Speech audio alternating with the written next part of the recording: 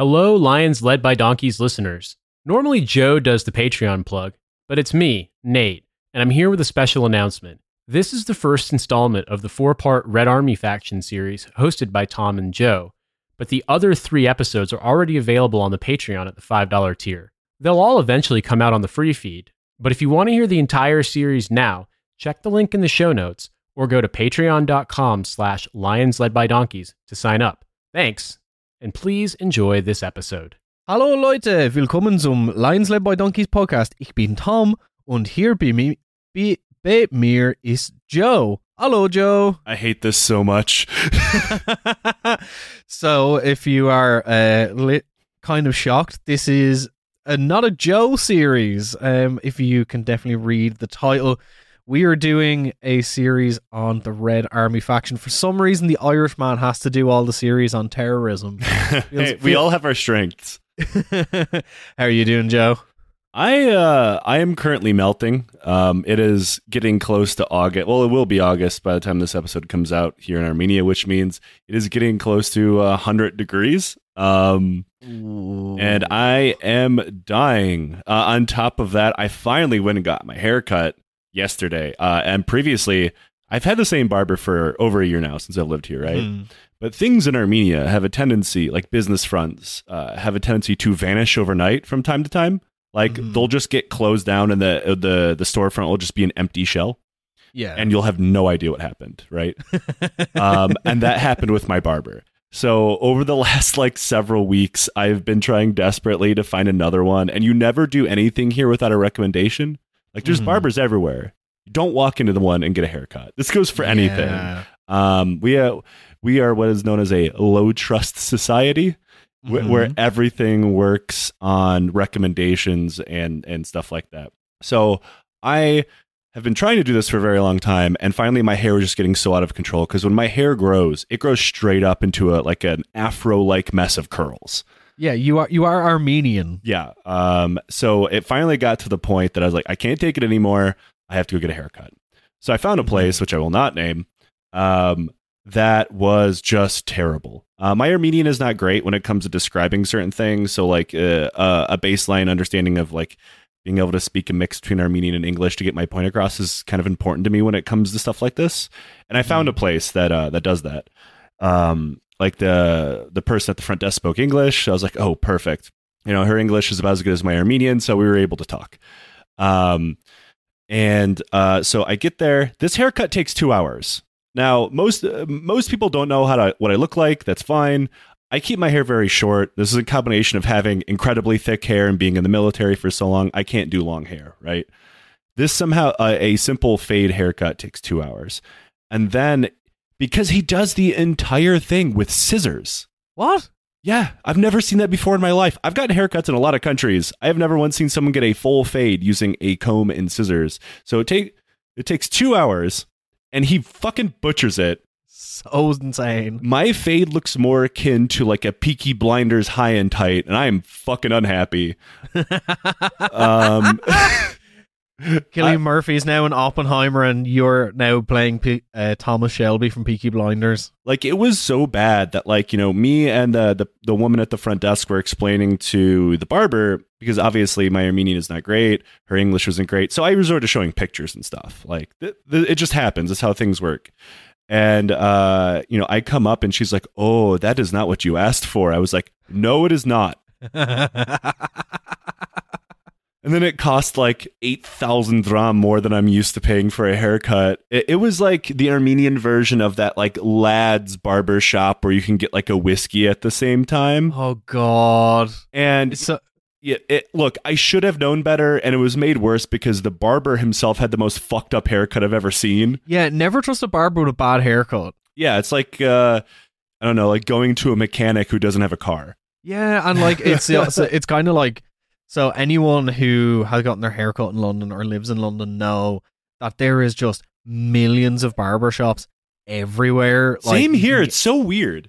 It's a lot of people say oh, it's easy to do a money front thing, but it's also it's a decent business if you can get the customers. So it's if you can get people to, if you think about it, the average guy is getting his haircut maybe once a month. Yeah, give or take. if you have like a solid base of like a couple of hundred customers, like you're making decent money. And like there is like such a massive range in the UK of like you can pay anything from about like £8 for a haircut, which I can do in my area, versus like the guy across the street from the studio, it's like 25 quid. That's But he'll insane. he'll do a haircut, he'll do my beard, he'll like get the like wand out that's on fire and burn the hair off my ears. I can do And that then, for like- you in my kitchen. I don't trust you with a Bic lighter in my ears, to be honest. But then he washes your hair, give you like a head massage, give you like a hot towel and everything. It's a whole like I shave my head and I like go at like once a month to this guy. In between, I just like shave my head with like a clippers every week. But like this guy gives the full works, and like I've a shaved head, it'll still take like maybe half an hour, 45 minutes because of all the other bits. And it's like you pay peanuts, you get monkeys. You pay cheap for a cheap haircut, you're gonna look like you got a cheap haircut. Yeah, I agree. And like I would be fine paying, whatever the equivalent pay here is for that experience and talent and skill. And like, most Armenian men these days have beards. It's actually kind of a new thing from what I've been told. I also have a beard.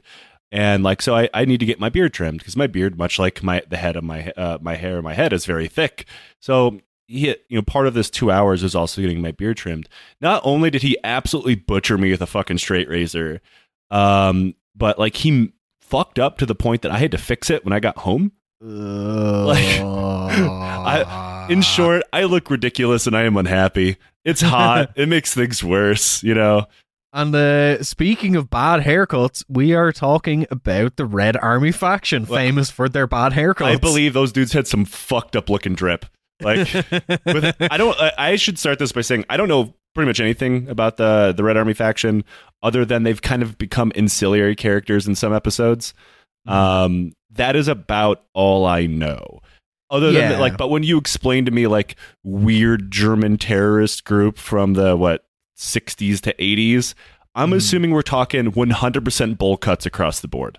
Bowl cuts, home cuts with scissors, and which we'll get to in a subsequent episode. Lots of hair dye. When you're on the run, you got to change your trim quite a lot. But when you think about left-wing violence in the 20th century to early 21st century, you're really talking about people like ETA, you're talking about the PLO, you're talking about the Red Army faction, also commonly referred to as the Baader-Meinhof group. My boys, Asala, which we've talked about. So I should take that back. They're not my boys. They're in fact not my boys. If you're listening, NSS, So yeah, in the kind of, particularly after the 60s, you had like a lot of these kind of revolutionary groups coming out in reaction to some things that we're going to talk about in a second. But really, when you talk about the kind of not necessarily paramilitary but left-wing terrorist organizations, the Red Army faction, or which I will refer to going forward as the RAF, not to be confused with the British Air Force, are also the terrorists. are the ones that immediately come to mind. So we can't talk about the history of the Red Army faction without first taking a step back in time and talking about everyone's favorite topic. Do you want to have a guess, Joe? Nazis? Yeah, we're going to talk about World War II. So, not to retread some well-trodden ground, we've covered a lot of topics contained within World War II pretty extensively in this show. But to fully understand the factors that led to the formation of the Red Army faction and the inspiration of its politics, we need to talk about the end of the war and, most importantly, the period directly preceding its end and its direct aftermath, because it's kind of hard to talk about post-war Germany without it. Oh boy, we're talking about denazification, aren't we? Yeah, buddy. Yeah. A process that went swimmingly without any Nazis getting into power in East or West Germany. So within the waning months of the war, on all fronts, it became more clear that the Nazis were about to get their asses handed to them, and soon there would have to be some sort of plan of what to do with all the territories held by them. Now, this is not to say that discussions about what would be done had not been had before this. Most of it occurred behind closed doors. The Soviets, for example, had already made speculative plans of what to do if the Nazis had been defeated as early as 1943. This included the absorption of the Eastern Front into a greater Soviet Union, and the Allies of the East respectively anticipating the reformation and re-administration of Western Europe in the model of quote-unquote Western democracy. But it was in February 1945 when the heads of the Soviet Union, United Kingdom and United States all first met to come to a consensus on what was to be done after the war. This came after the previous Moscow conference in October of the previous year, where Churchill and Stalin met to discuss the post-war division of Europe, where their claims lay on the soon-to-be emerging spheres of influence on the continent. The Crimea Conference, also called the Yalta Conference, was held in Yalta between the 4th and 11th of February after the Germans had been successfully pushed back from Poland, Bulgaria and Romania. There was little doubt in anyone's mind as to what was about to happen in the coming months. Most notably, Charles de Gaulle was excluded from this conference because of his beef with Roosevelt, and was subsequently excluded from the Potsdam Conference. Yeah, good. Fuck him. That's why. You lanky bitch. Yeah. During the meeting, they agreed on some key points, and the ones most relevant to our story are the unconditional surrender of Nazi Germany, the division of Germany into 4 separate administrative zones, split between Britain, the US, Soviets, and France. Britain taking the west, Soviets taking the east, the US taking the south, and France taking the wedge in between the Western Allies. Secondly, and I think most important to our story here today, was the agreement for the comprehensive and thorough denazification and demilitarization of the German state. So, a second conference was held from July 17 to August 2nd, 1945 in Potsdam, Germany. Funnily enough, I saw Oppenheimer last week, and Potsdam Conference plays a pretty big plot point in the development of the Trinity test. Who would have thought, you know? Don't ruin it for me. I don't know how Oppenheimer ends. I did not expect that Robert Oppenheimer was slinging so much pipe as he is in the movie. I mean, look, he likes to pretend to be like a tortured artist type. Those are always the ones that do that. Oh, what have I done? My art has destroyed the world. I have become Death, the slinger of penis. So this was 9 weeks after the surrender of the Nazis and marked the official defeat of Nazi Germany. Roosevelt had died in April, R.I.P. bitch. So his successor, hey, President whoa! Of all the people that are taking part in this this conference, he is the least worst. Yeah, but still. So his successor, Harry Truman, represented the United States. Churchill returned to represent Great Britain, but his government was defeated midway through the conference, and the newly elected Prime Minister Clement Attlee took over. Stalin, everyone's favourite Stalin, returned as well. But Stalin's action in Poland after the Crimea Conference and other parts of Eastern Germany had become known at the time, and it was the opinion of a lot of the other parties that he was not to be trusted to uphold his end of the bargain, as agreed in the Crimea Conference. Oh man, you're telling me Stalin is an untrustworthy partner and things? Anyway, let's look at my ongoing politics of Armenia and see how that pans out for all of us. Oh, don't worry, it's going to... Stalin's actions are going to come up again. In light of this, the new representatives from the United States and Great Britain were much more careful with their negotiations. Truman in particular believed Roosevelt had been too trusting of Stalin and became extremely suspicious of Soviet actions and Stalin's true intentions.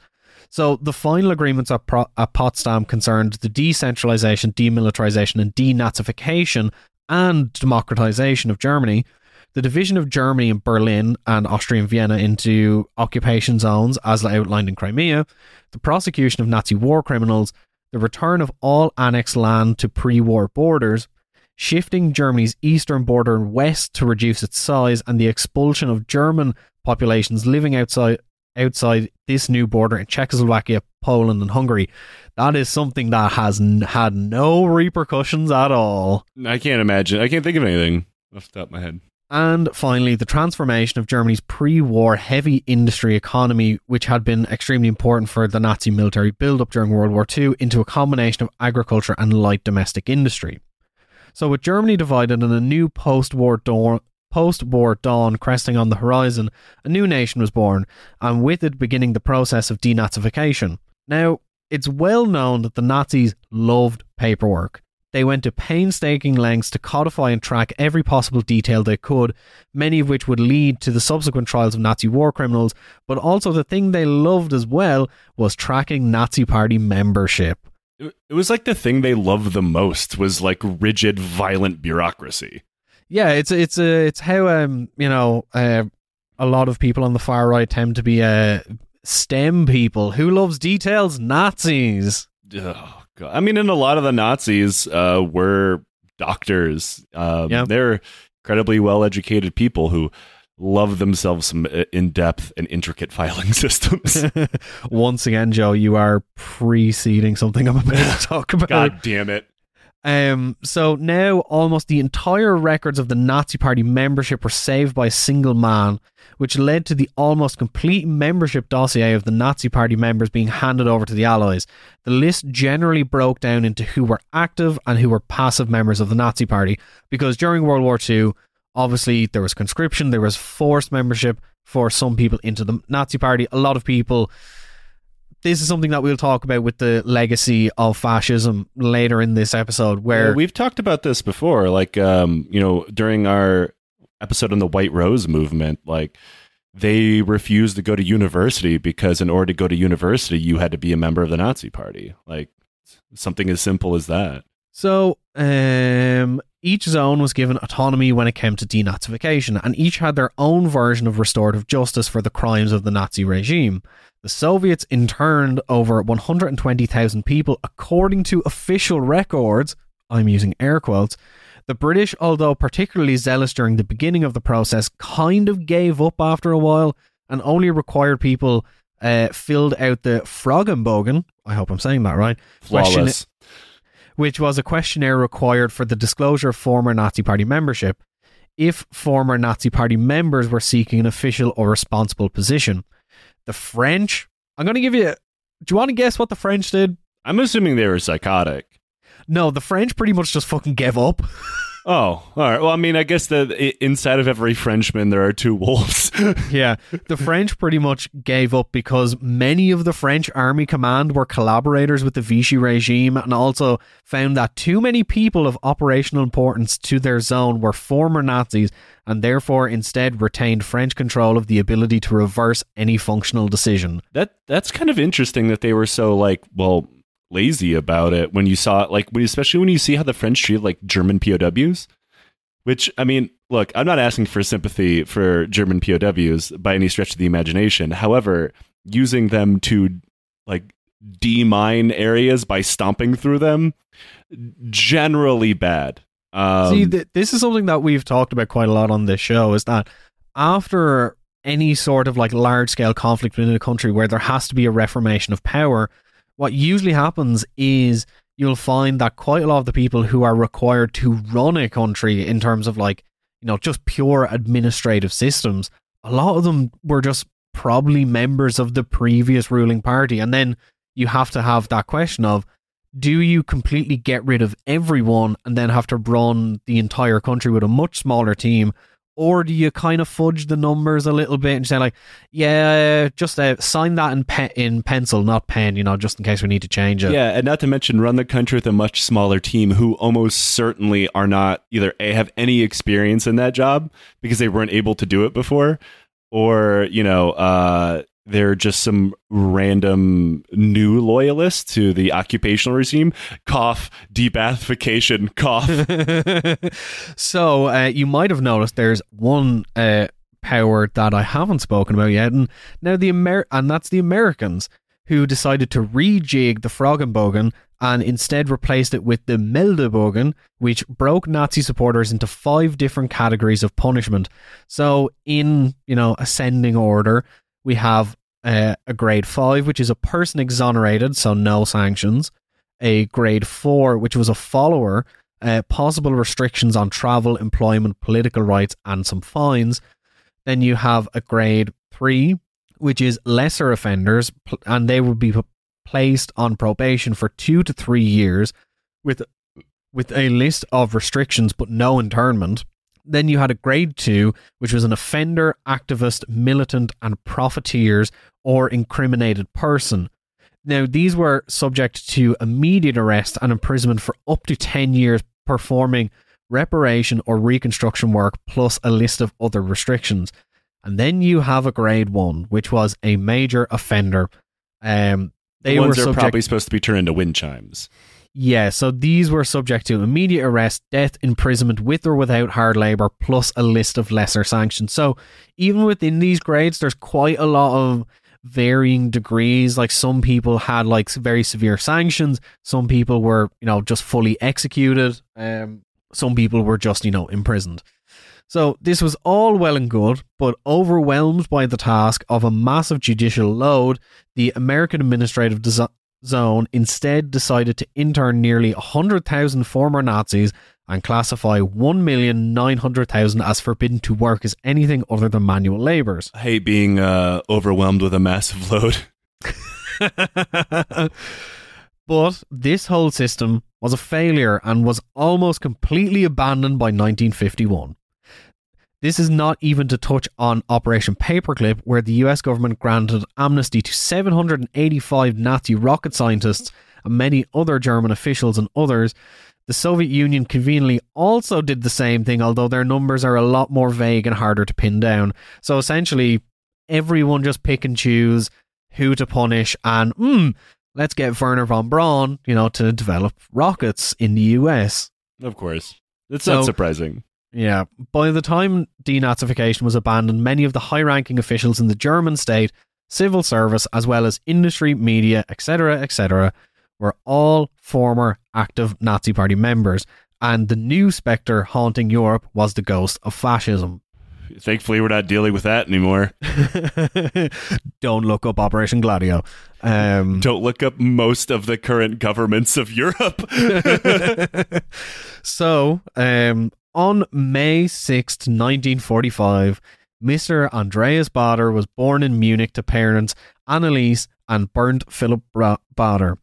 Andreas' father had been taken prison by the Soviets in 1945 and was reported missing, so Andreas grew up surrounded by his mother, grandmother and aunt.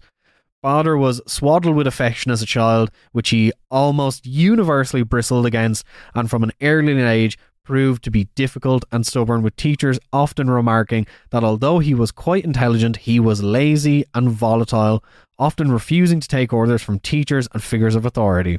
How very un-German of him. This will have no relevance in the future. He had a quite generous streak in him, and it was remarked that he would literally give someone the shirt off his back if he saw them cold, while simultaneously becoming a very good petty thief at the same time. His anti-authoritarian streak... I'll give you the shirt off of my back that I stole from someone else.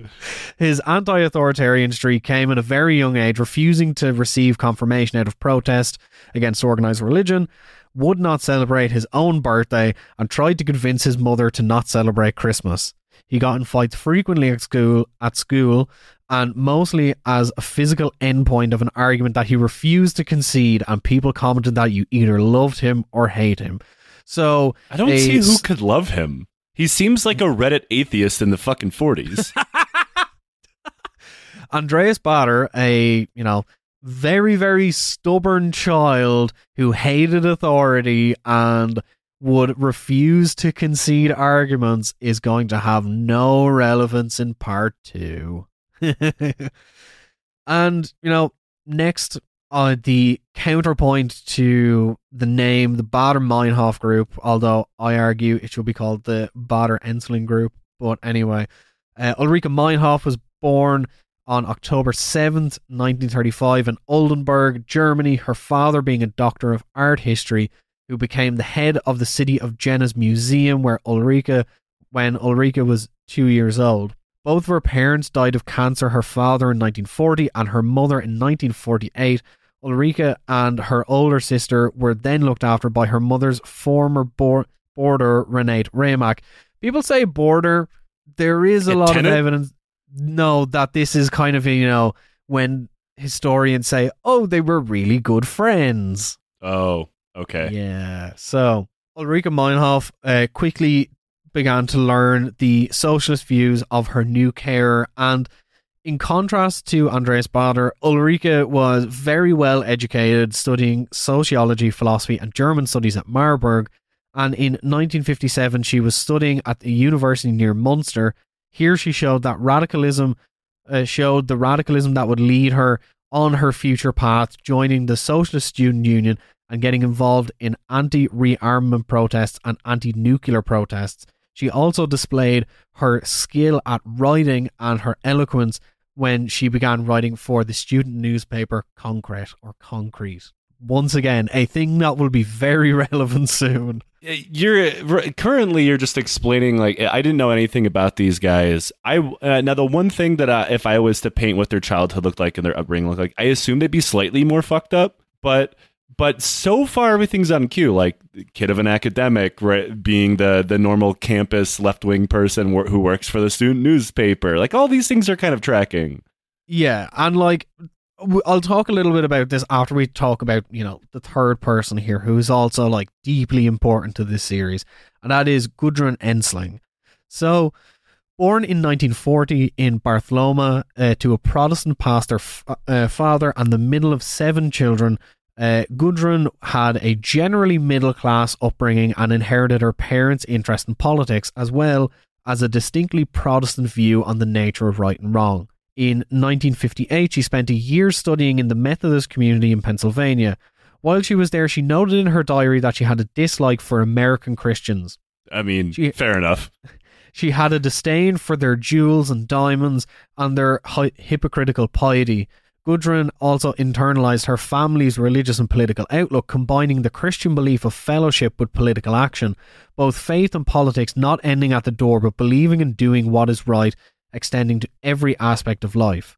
So she is like very interesting as a comparison to the other two, because like Andreas Bader's upbringing wasn't inherently political. It was just, he came from a working class family where, he went to school, he was argumentative, and he just kind of became a little bit of a hellion. He sounds like an abrasive dickhead, while the other two seem very normal. Oh, hold on to that thought. We have 4 episodes of Andreas Bader being a fucking dickhead.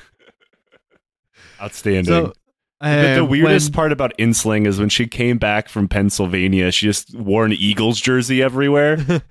But like it's really interesting, like here, like reading how she viewed American Christians and like the hypocrisy of, they're almost kind of like, this is post-war, so like really kind of growing extravagant wealth, obviously not on the same levels as there is today, but like the kind of wealth enjoyed by Americans after World War II compared to Germans, and the combination of like, because like European Protestantism, particularly German Protestantism, is like very austere as well. Like a lot of people kind of call it like the kind of cold Christians, where like American Christianity is like, no matter what denomination you're from, it's all like seems to be based in Calvinism. Yeah, or like it's the doctrinal Christian version of "fuck you, I got mine because God loves me."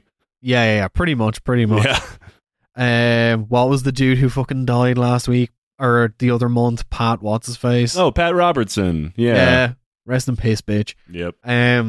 When Gudrun returned to Germany while studying at Tübingen, there's so many Germans who are going to be so mad at me. Direct all of your hatred of our pronunciation, the German language, to Nate.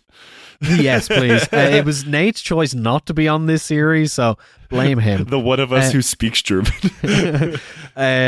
So while studying there, she met Bernward Vesper, the son of poet Will Vesper, a favorite of many Nazis. Bernward hated his father, and despite Gudrun's father's disapproval of his daughter's soon-to-be fiancé, the two, disillusioned, would distance themselves from traditional German family life, and disillusioned from German political life, would soon become deeply immersed in the German student anti-authoritarian movement. The hardest part of divorcing yourself from those movements is removing the lederhosen. You gotta get loads of like Vaseline to like slide it off. Oh, you gotta slip out of it like a slug. It's like people who are like into latex. You have to put like talcum powder on the inside so you can actually like get it on. You see, that's what, like, of all of the various other reasons that I'm not into latex, I feel like me having to cover myself in a thin layer of lubricant to slide into anything. Take that statement any way you want. I'm not a fan. So, an important note on Meinhof is that the student politics movement in post-war Germany was inherently radical due to the vast majority of students at the time were born either during the war, directly preceding it, or directly in its aftermath. There was huge ill will during this period towards the state, mainly attributed to the failure of denazification and the lingering influence of fascism in daily life. The CDU, the Christian Democrats, the ruling party of West Germany, had its legacy in the wartime period, with its founding attracting conservatives, anti-communists and former Nazi collaborators into its highest offices.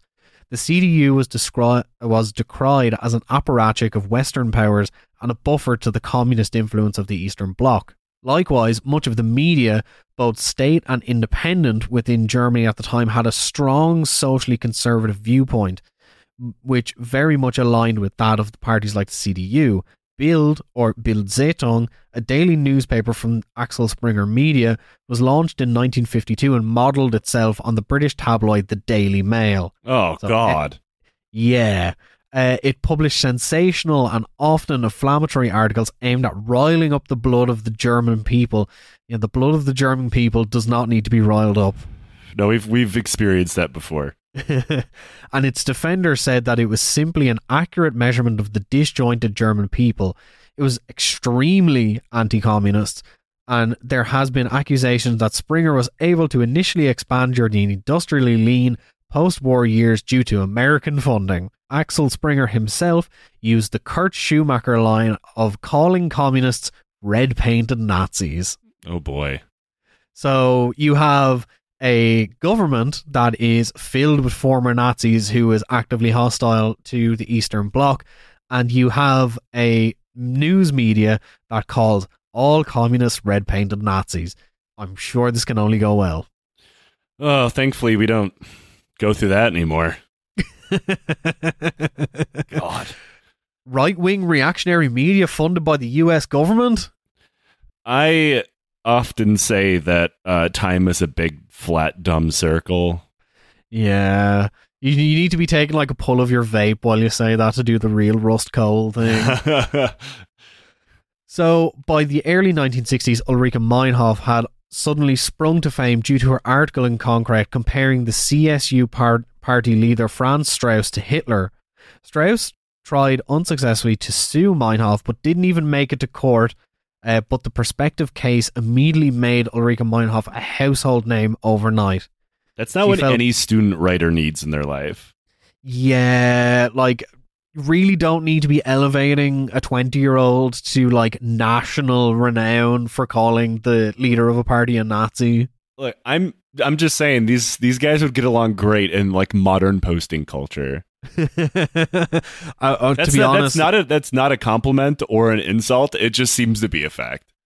Like, the one thing I will concede to Andreas Baader is he would have been incredible on Twitter. Like, just like pure schizo brain, like constantly posting through it. One thing that we will talk about in the next episode is Andreas Baader's unique ability to just rant at people for hours at a time. Look, we're talking about college-age leftists who work for student newspapers. The fact that they could go on for hours about shit does not suppress me. I was friends with those guys at university because, you know, I am vaguely leftist in a lot of ways.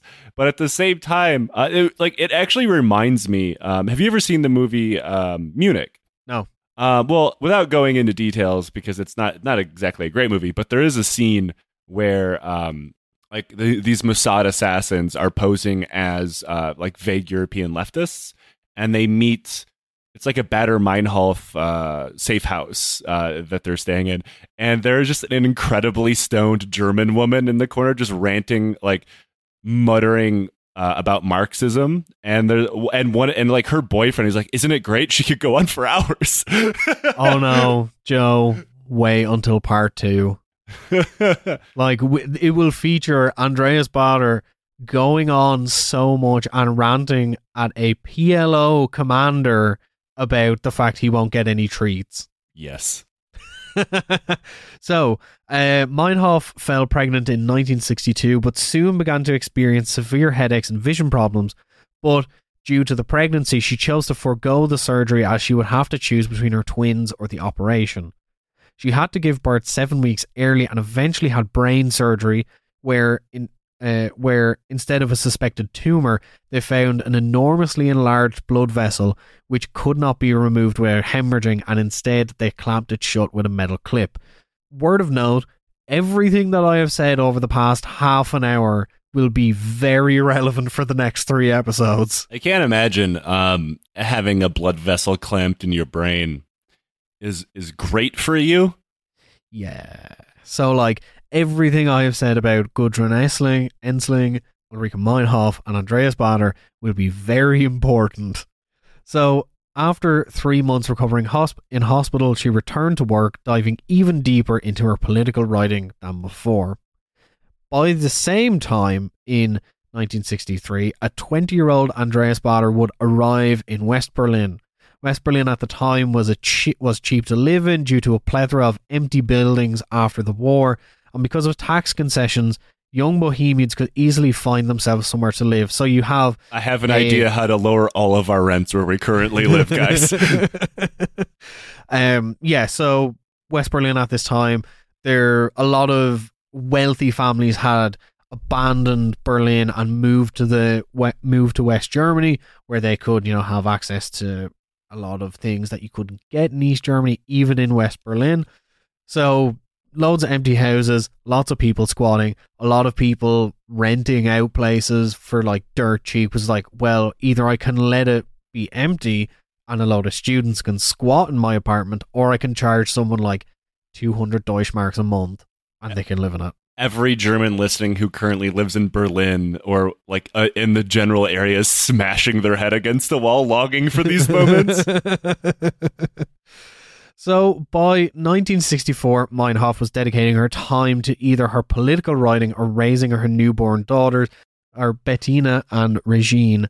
At the same time, Concrete had its funding withdrawn by the KDP.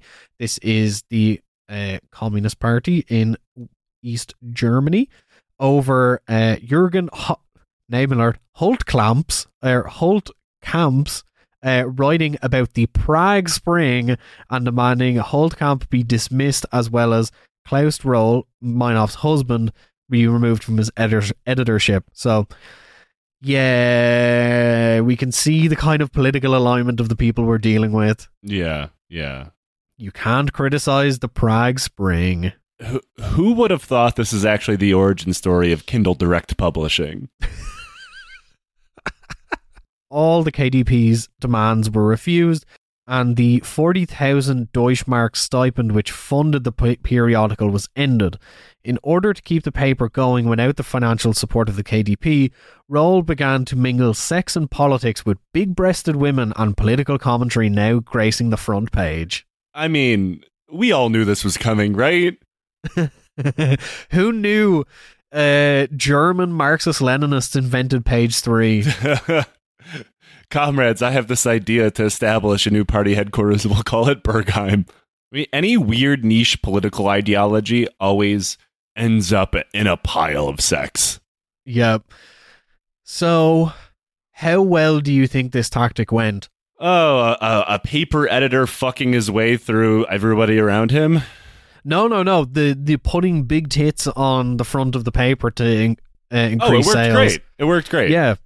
It was a resounding success, with the paper circulation rocketing from 2,000 copies to almost 100,000 copies. I mean, people don't change. Like, that was even a thing that fucking Der Stürmer did.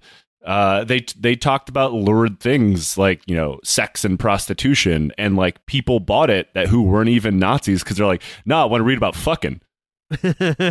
Like, people are simple animals, man. Mm-hmm. So at the same time, Ulrika also began working on television and radio while still writing her column for Concrete. She quickly became a well-respected journalist outside of her work in Concrete, producing investigative documentaries for the likes of Panorama, and was a regular on panel discussion shows talking about political issues. Her and Rohl both bought an old house together and did it up. They began to settle into a provocative but comfortable life. You know, they were agitators but enjoyed all the treats. They were privileged agitators. Those are my favorite kind. Yeah, everybody loves the upper middle class soldier for the working class, you know? Although she enjoyed this new life, she was still drawn to the radicalism of the student movement. In her diary, she wrote, and this is a quote, "My relationship with Klaus, my acceptance by the establishment, my work with the students, 3 aspects of my life that seem irreconcilable are pulling and tearing at me." At least she felt guilty about it. Yeah, you love petty bourgeois guilt. Our house, the parties, camping, all of that only partly enjoyable, but among other things, it is the basis from which I can be a subversive element. TV appearances, contacts, the attention I get, they're all part of my career as a journalist and a socialist. They get me a hearing beyond concrete by way of radio and television. I even find it pleasant, but it doesn't satisfy my need for warmth, solidarity, and belonging to a group. The part I play, the part which gets me entry to that society, corresponds only very partially to my real nature and needs. It involves me in adopting the attitude of a puppet, forcing me to say things smilingly when to me, to all of us, they are deathly serious. So I say them with a grin, as if masked. I mean, if you eliminate where this eventually leads, and also the weird sex-infused political newsletter, like, I think this is kind of most people just living. Yeah, like, you can really see, and it like, this episode is like really important, and I'm sure some people will be like, oh, you're diving like too much into like the personal lives of like Ulrika Meinhof and Bader and stuff, but like this stuff becomes so important because as like a unit of like those 3 people, their personalities and eventually people who will join them is so important because so much of their actions are informed by their own personal personalities. And yeah, of course. I think people who try to understand people from history, like what we always do on the show, their personalities are incredibly important. Their personalities is what drive them to do what they do. They don't exist in a vacuum. Yeah, and particularly like Ulrika Meinhof is like her personal feelings both about like the movement and what she will eventually get into and like the outside regular world is something that causes her like so much conflict, which actually like fuels a lot of things that happen. So she feels conflicted and probably, I have no idea where the story goes other than the obvious, vastly overcorrects. Yeah. So the year is 1963. Joe, what happens in 1963? I actually don't know. That could mean a lot of things. The Americans start bombing campaigns in rural Vietnam. Yeah, that is true. And I shouldn't really be laughing about it. By August 1964, B-52 bombers would regularly conduct bombing raids over cities, and by 1965, the actions of the US in North Vietnam would cause widespread condemnation worldwide and spark waves of protest and unrest. In April 1965, 2,500 students would march through the streets of West Berlin, 500 of which would detach from the group and the pre-approved route to directly demonstrate in front of the America House, lowering the flag half-mast and someone even throwing 5 eggs at the building. What the fuck is the American House? It just sounds like a McDonald's. So it's an administrative building in West Berlin at the time. Okay. So burgers are actually not involved somehow here. Well, look, Americans can only conceptualize things in terms of burgers, so you're showing your American side. I'm doing my best. The German public, and more specifically the Springer Press like Bild, were outraged. Willy Brandt, the mayor of West Berlin, even had to issue a formal apology for the actions of the protesters. Yeah, because like the Americans are confused. Like if this happens here, we just shoot them. So indignation turned to protest to resistance to violence, and from the first parallels with the Third Reich were drawn.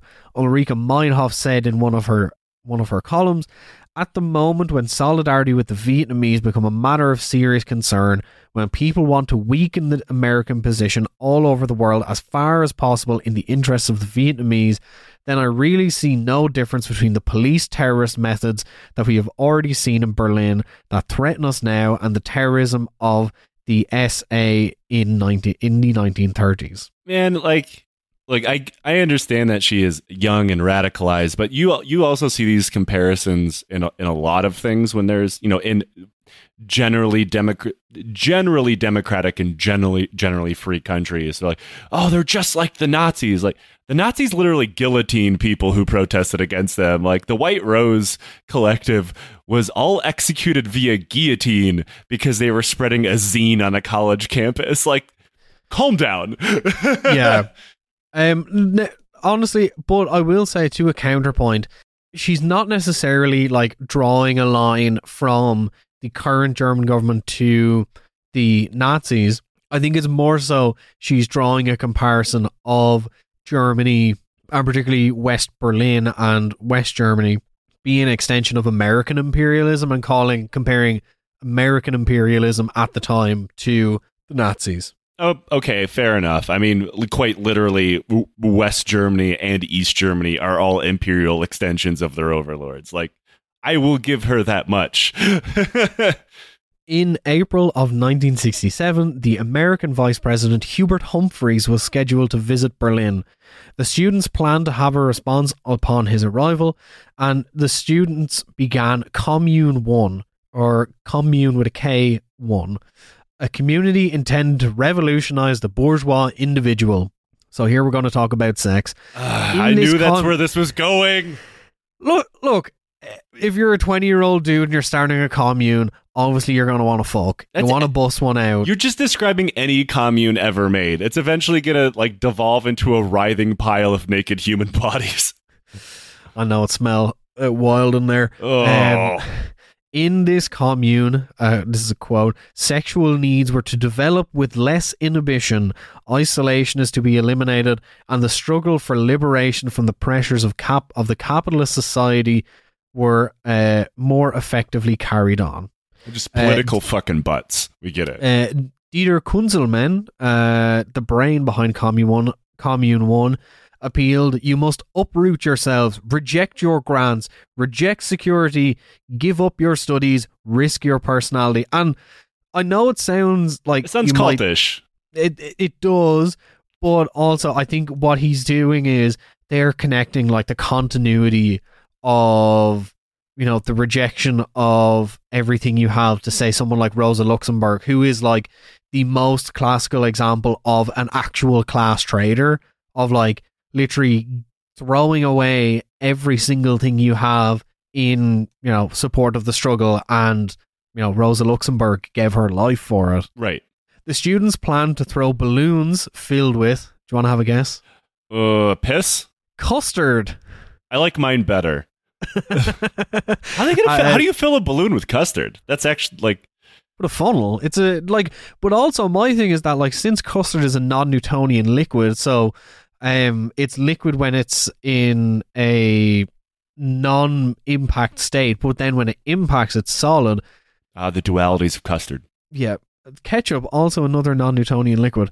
Does the custard hurt when it hits you because it's exerting force on the custard? So is it going to burst like a water balloon, or is it going to hit you like a rock and then explode? That's a good question. There's only one way to find this out. Yeah. They plan to throw these custard-filled balloons. They mixed up some of the balloons in an apartment and decided to test them in a park, throwing them at trees. Do you want to know what the Springer tabloid Bild headlined this as? Oh, something about terrorism, I'm sure. Yeah. So the Springer tabloid Bild spun the weaponized dessert into a full bomb threat.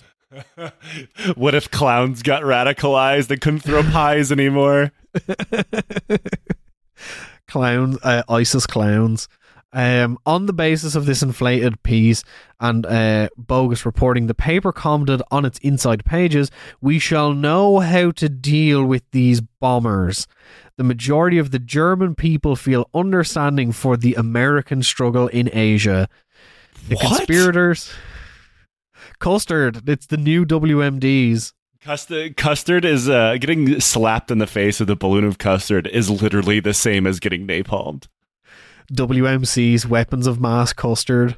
WMD's mass weapons of mass deliciousness. Everybody loves a good custard. The conspirators were arrested only briefly, since very soon they could be no denying that their explosives had consisted of nothing but custard, pudding, and curd cheese. Yeah, it's just, the German version of food, not bombs. But it was a fire in a Brussels department store that would give the commune their next idea. 300 people died in an accidental fire in the Belgian department store at L'Innovation on the 22nd of May 1967. Oh man, this shouldn't give anybody ideas. The commune members saw the tragedy as a sort of poetic resemblance to the suffering of the North Vietnamese under the napalm bombs of the Americans, and the burning of the department store as a symbolic effigy of bourgeois capital. They wrote a series of leaflets and distributed them at the Free University. The first leaflet was headlined, "New kinds of demonstration tried out for the first time in Brussels." The second leaflet bore the title, "Why Do You Burn, Consumer?" For the first time in any big European city, a burning store full of burning people gives that crackling Vietnam feeling of being there and burning too. This was an accident, I assume. Yeah. Okay. Something previously unavailable here in Berlin.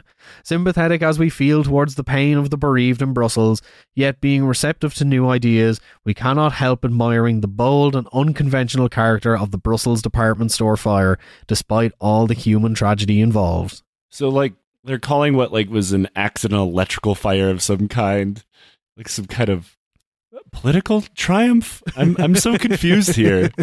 So they then went even further in their third leaflet. When will the department stores of Berlin burn? It went on, "Hitherto the Yankees have been dying for Berlin and Vietnam. We were sorry to see the poor souls obliged to shed their Coca-Cola blood in the Vietnamese jungle. So we started by marching through empty streets with placards, throwing the occasional egg at America House, and we would have liked to finish by seeing Hubert Horatio Humphrey die smothered in pudding. Our Belgian friends have at last found the knack of really involving the population in all the fun of Vietnam to set fire to a department store. 300 complacent citizens end their exciting lives, and Brussels becomes Hanoi. None of us need to shed any more tears for the poor Vietnamese over our morning paper at breakfast. Now you can just go to the clothing department at Ca Dewey, Hugh Hertie, Woolworths, Bilk or Neckerman, and light a discreet cigarette in the changing room. If there is a fire somewhere in the near future, if the barracks happens to blow up, if a stand happens to collapse in some stadium, then please don't be surprised any more than you are surprised by the bombing of the city centre of Hanoi. Brussels has given us the only answer: burn, warehouse, burn. Look, as ridiculous as this entire thing is, that thing is full of bangers. Coca-Cola blood, classic. Hoping that the vice president dies in a vat of pudding, amazing. Yeah, honestly, they really popped off with that. Yeah. Do you know what the response to these leaflets were? Were they arrested? Yeah. 7 of the commune members were charged with incitement of criminal acts. I mean, yeah. Look, as obviously the freedom of speech is very important, as is the freedom of press, but when you're writing about how you should set things on fire and, hypothetically kill hundreds of people because they're championing a supermarket or department store fire that killed 300 people, you shouldn't do that. Yeah. So this is where things stop being kind of jokey. Well, we had one episode. So, also in the summer of 1967, a visit from another foreign dignitary would happen in Berlin, and history would be changed irrevocably, because in mid 1967, the Shah of Iran, Reza Pahlavi, would visit the Federal Republic, much to the outcry of the German left. Oh, I can't think of anything horrible he was doing at the time. Smash cut to Savak headquarters. Yeah. So, they're going to come up. God damn it. So, Ulrike Meinhof wrote a open letter to Faradiba for concrete. You tell us the summer is very hot in Iran, and like most Persians, I went to the Persian Riviera on the Caspian Sea with my family. Like most Persians, you say? Aren't you exaggerating? Most Persians are peasants with an annual income of less than $100. Most Persian women see every other child, 50 out of 100, die of starvation, poverty and disease. And do most of those children who work 14 hours a day making rugs go to the Persian Riviera on the Caspian Sea in summer too? We do not want to insult you, but nor do we want to see the German public insulted by articles such as yours in Neue Review. So, this is kind of the tone at the time. The preparations for the visit were reminiscent of the police state of the not-so-distant past. Large groups of students protested the Shah's arrival on the 2nd of June. Immediately upon his arrival at Schönberg City Hall in that afternoon, protesters began to chant, throw bags of paint, and push past security barriers. The Iranian secret police immediately started beating the shit out of people. Yeah, that's what they're used to. While the German police just looked on, unmoved, and passively watching while a foreign security force attacked German civilians. It kind of reminds me of, it was a couple of years ago, the Turkish security service, MIT, was doing that in D.C. They just started beating the ever-living shit out of protesters, and nobody did anything to stop them. That evening, when the Shah and his wife attended the opera, protesters threw bags of flour at him and then subsequently retreated to later regroup once the performance had concluded. Did they hit him? They landed close to the red carpet. I don't think they actually hit him. Ah, damn! Boy should have stuck to the fucking custard.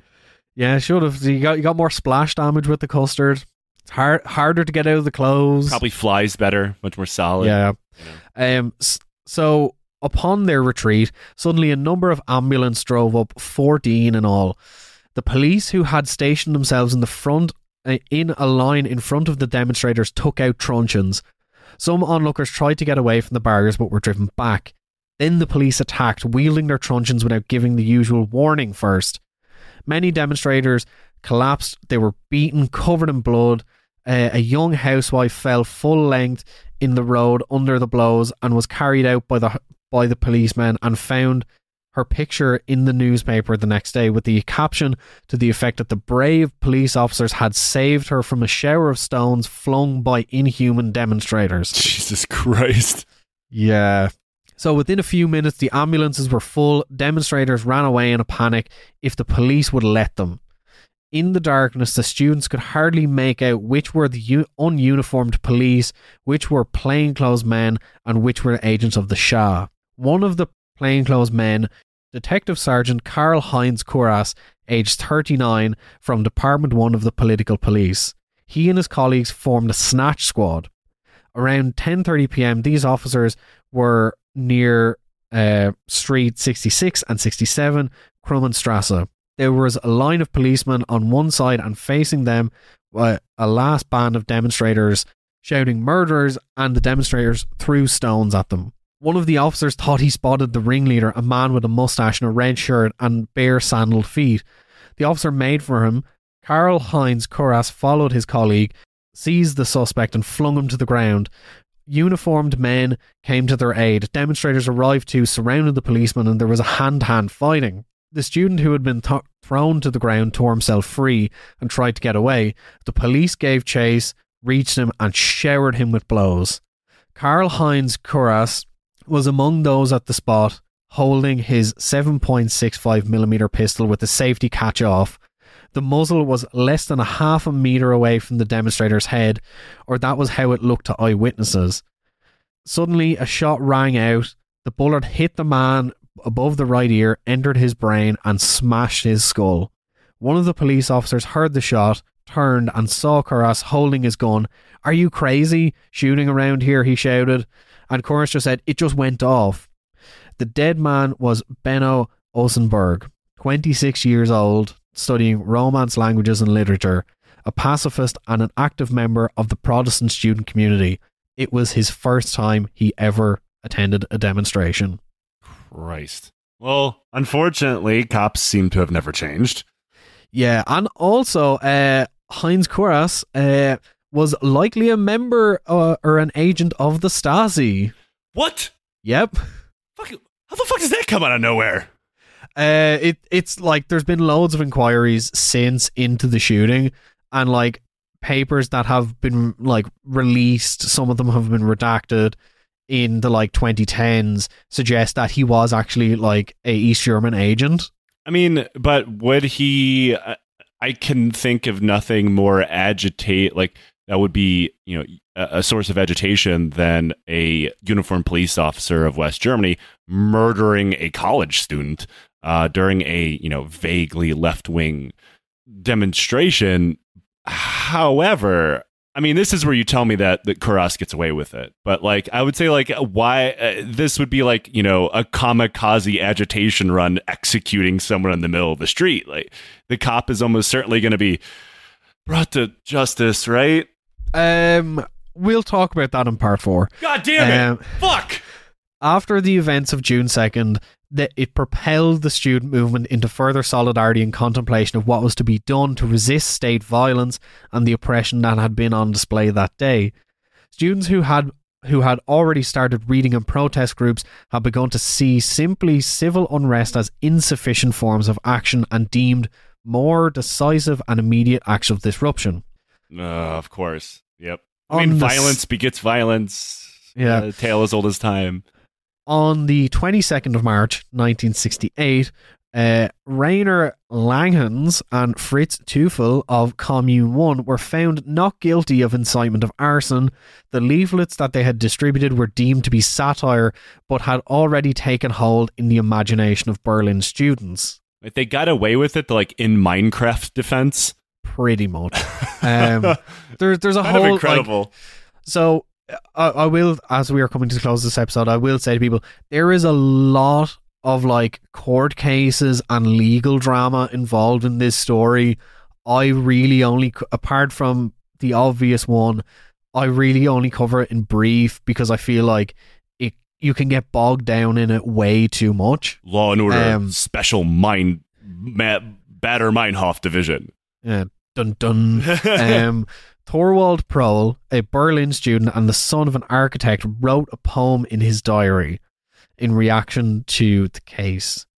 When will the Brandenburg gates burn? When will the Berlin stores burn? When will Hamburg warehouses burn? When will the rider of Bamberg fall? When will the sparrows of Ulm twitter from their last holes? When will the October fairgrounds of Munich turn red? I mean, the answer to that is like, you mean again? Yeah. So, by this time, Prohl was friends with Gudrun Ensling and Andreas Bader. And 1 week after the arsonist's acquittal, they visited Commune 1 to announce that soon they would be waging their own war on the bourgeoisie. And they solicited help from other Commune members, but nobody wanted to join. So the three of them... Guys, we're going to go do terrorism. Would you like to join us in our terrorism? Like, I would immediately like, this guy's a fucking agent. Like, so the three of them headed to Munich to visit Bader's friend Horst Sohnlein. Together, they rented a Volkswagen and drove to Frankfurt, making a stop along the way to visit Gudrun's family in Bad Cannstatt. The car. What do you think was in the car? Bombs. I'm gonna go with bombs. Yeah. The car was loaded with improvised incendiary explosives made out of plastic bottles, petrol, alarm clocks, torch batteries, and detonators, all held together with plastic wrap and sellotape. All right. You know, you have to kind of admire their stick-to-itness, because this is before you could just look up on the internet how to build a bomb. Yeah.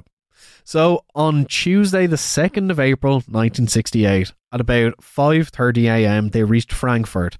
They were tired and set out to find a place to stay. That afternoon, they strolled through the city centre, taking in, the sights, the kind of lovely architecture, and scoping out shopping centres on the main street called the Ziel. Andreas Bader and Gudrun Ensling went into the Kaufhaus Schneider store, rode up to the furnishing department on the 3rd floor on the escalator, and tried out, a couple of beds. They, sat on them, lied on them, jumped on them, I don't know. Wandered briefly around the other floors and left the store again. Slightly before closing time, at around 6:30 p.m, they came back. The shop at this time was almost empty. The escalators had already stopped running, and 2 late customers rushed hand in hand up the stairs. Their worn student-style clothing attracted attention. Some of the sales assistants watched in surprise as they passed. They didn't seem like the type to be shopping in this store. Man, these guys look like shit. The couple had a hold all with them. When they felt they were unobserved, they took an incendiary bomb out and left it on a shelving unit on the 1st floor in the ladies' clothing department. The second device was planted in the furnishing department in a reproduction old German cupboard. The time fuses were set for midnight. At least they set them for a time where nobody should be there. I'm looking for small brights of positivity here. Yeah. So just before the store closed, the couple disappeared out into the street again. A few minutes after the fire in the Kaufhaus Schneider began, shortly before midnight, the Kaufhof store too was burning. A member of the store staff was on his way to a group of decorators working the night shift on the 4th floor when he heard an explosion behind him. Turning around, he saw a wall of flames reaching the ceiling 5 or 7 meters away. The smoke was drifting towards him. He coughed, his eyes streamed, and he ran from the burning bedding department. Meanwhile, the fire had broken out in the toys department too. The sprinkler system was automatically switched on, and the firemen soon arrived. Nobody was hurt, and the insurance company bore the cost of 2,802 339 Deutschmarks in the Kaufhaus Schneider and 390,865 in the Kaufhof. Shortly before 10 a.m, the Frankfurt police received a definitive tip-off leading them to the arsonists. A few minutes later, Bader, Ensling, and the other 2 were arrested. They and the car was searched. The police officers found a screw in Gudrun Essling's handbag, which was a duplicate of a screw on one of the incendiary bombs. In the car, they found parts of clocks, a hot bulb section of a battery-powered detonator, bits of sticky tape that were wrapped around the bombs, and other material suitable for the construction of the explosive device. Guys, you want to come search my car? I left all of the evidence in here for you. All 4 of them, true to their word in Commune 1, had started their own war on the bourgeois state and Western imperialism. And that morning, as the 4 of them sat in the back of a police van, this will begin the journey that would lead to the eventual end of the Baader-Meinhof group, aka the Red Army faction. Let's see you all in part 2. Man, these guys kind of suck at being criminals. They get a lot better at it, trust me. Oh, well, yeah, that does tend to happen when you get away with it, I suppose. But, I don't know what I expected from... Again, I don't know anything about the Red Army faction, and I would say I would expect these missteps of a bunch of kids radicalizing themselves. I mean, yeah. and when you're on a commune, I kind of sort of called it a cult because it kind of sounds like one. They are, in a self-radicalization, like Ouroboros. They're separate from their families. They're separate from any friends that aren't part of the commune, I would assume. And as one of them gets more radicalized, they radicalize the other ones. It is effectively a cult. Yeah, at this stage, Andreas Bader is a pretty seasoned petty criminal, pickpocketing, thieving, motorbike theft, car theft. He's already pretty good at all of these things. Even only at he's in his early 20s. But this moment really solidifies. Okay, they are willing to go further than anyone else before. They're willing to, put their money where their mouth is. And that's what we're going to talk about in part 2 and 3. Oh boy. I am going to assume that this does not get worse. I'm going to be proven wrong. Yes. And yeah, that's the end of part 1. Awesome, Tom. Thank you. It's always nice to occasionally take the back seat and be the one being surprised and angered by whatever topic we're talking about. Yeah, like this, like the thing, like I have spent so long working on this series, and it's kind of at points you will see a lot of sense in some of the stuff they're doing, but a lot of it is down to what I will call in part 2 the Andreas Bader mind magic. I mean, that is not uncommon. I mean, most terror groups have like legitimate grievances at the base of everything before things quickly fly off the rails. And, you know, some people might get mad we're using the term terrorism even, but like definition wise, they are absolutely terrorists. However, like no matter how legitimate the grievances start as, there's always a branching off point where someone just takes them into an absolutely wild direction. Yeah, 100%. Well, as we are drawing this episode to the close, if you're new to the show, my name is Tom. I am one of the co-hosts of the show. Joe is usually the host. Go back and listen to the back catalogue. If you want to hear more of me, obviously listen to more of this show, and also listen to my show, Beneath the Skin. It's about the history of everything told through the history of tattooing. Me and my co-host talk about all wonderful history connected to tattooing, and I'm going to stop talking now because my throat is really sore. And I'm Joe. This is the only show that I host most of the time. And if you like what we do here, consider supporting us on Patreon. You make everything we do here possible. You get bonus episodes, Discord access, episodes before everybody else, and leave us a review on wherever it is to listen to podcasts. And if you enjoy reading, consider checking out my books, both about the war in Afghanistan and science fiction. Tom, until next time, the something to do with Coca-Cola blood. I love that so much.